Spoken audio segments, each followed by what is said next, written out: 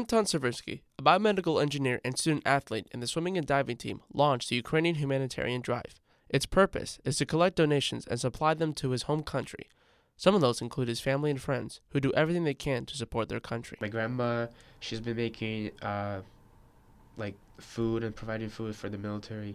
My grandpa has been helping building barricades and stuff, even though he had a heart attack.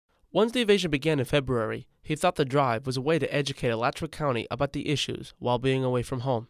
The drive started on April 11th and ended on April 29th with 100 boxes of donations.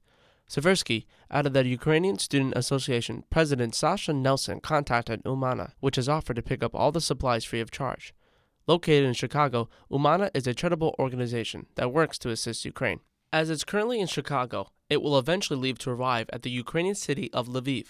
From there, a convoy will protect the donations as they will be delivered to Seversky's home city of Zaporizhzhia. As the charitable organization Ukraine Dream 21 will receive donations, Vice President Alexander Troyanovsky says this will help refugees. We are trying to communicate with some government services, and they go forward to us to help refugees. Troyanovsky added that neighboring cities have experienced a wave of hunger and destroyed buildings. From building barricades to taking part in combat, Troyanovsky credits Seversky and his mother, Irina Zavalko, for helping to organize this drive. Zavalko, a member of Ukraine Dream 21, has a background in law and has helped with the logistics. All three are very thankful to the Gainesville community for coming together and supporting the cause. Elliot Trito, WFT News.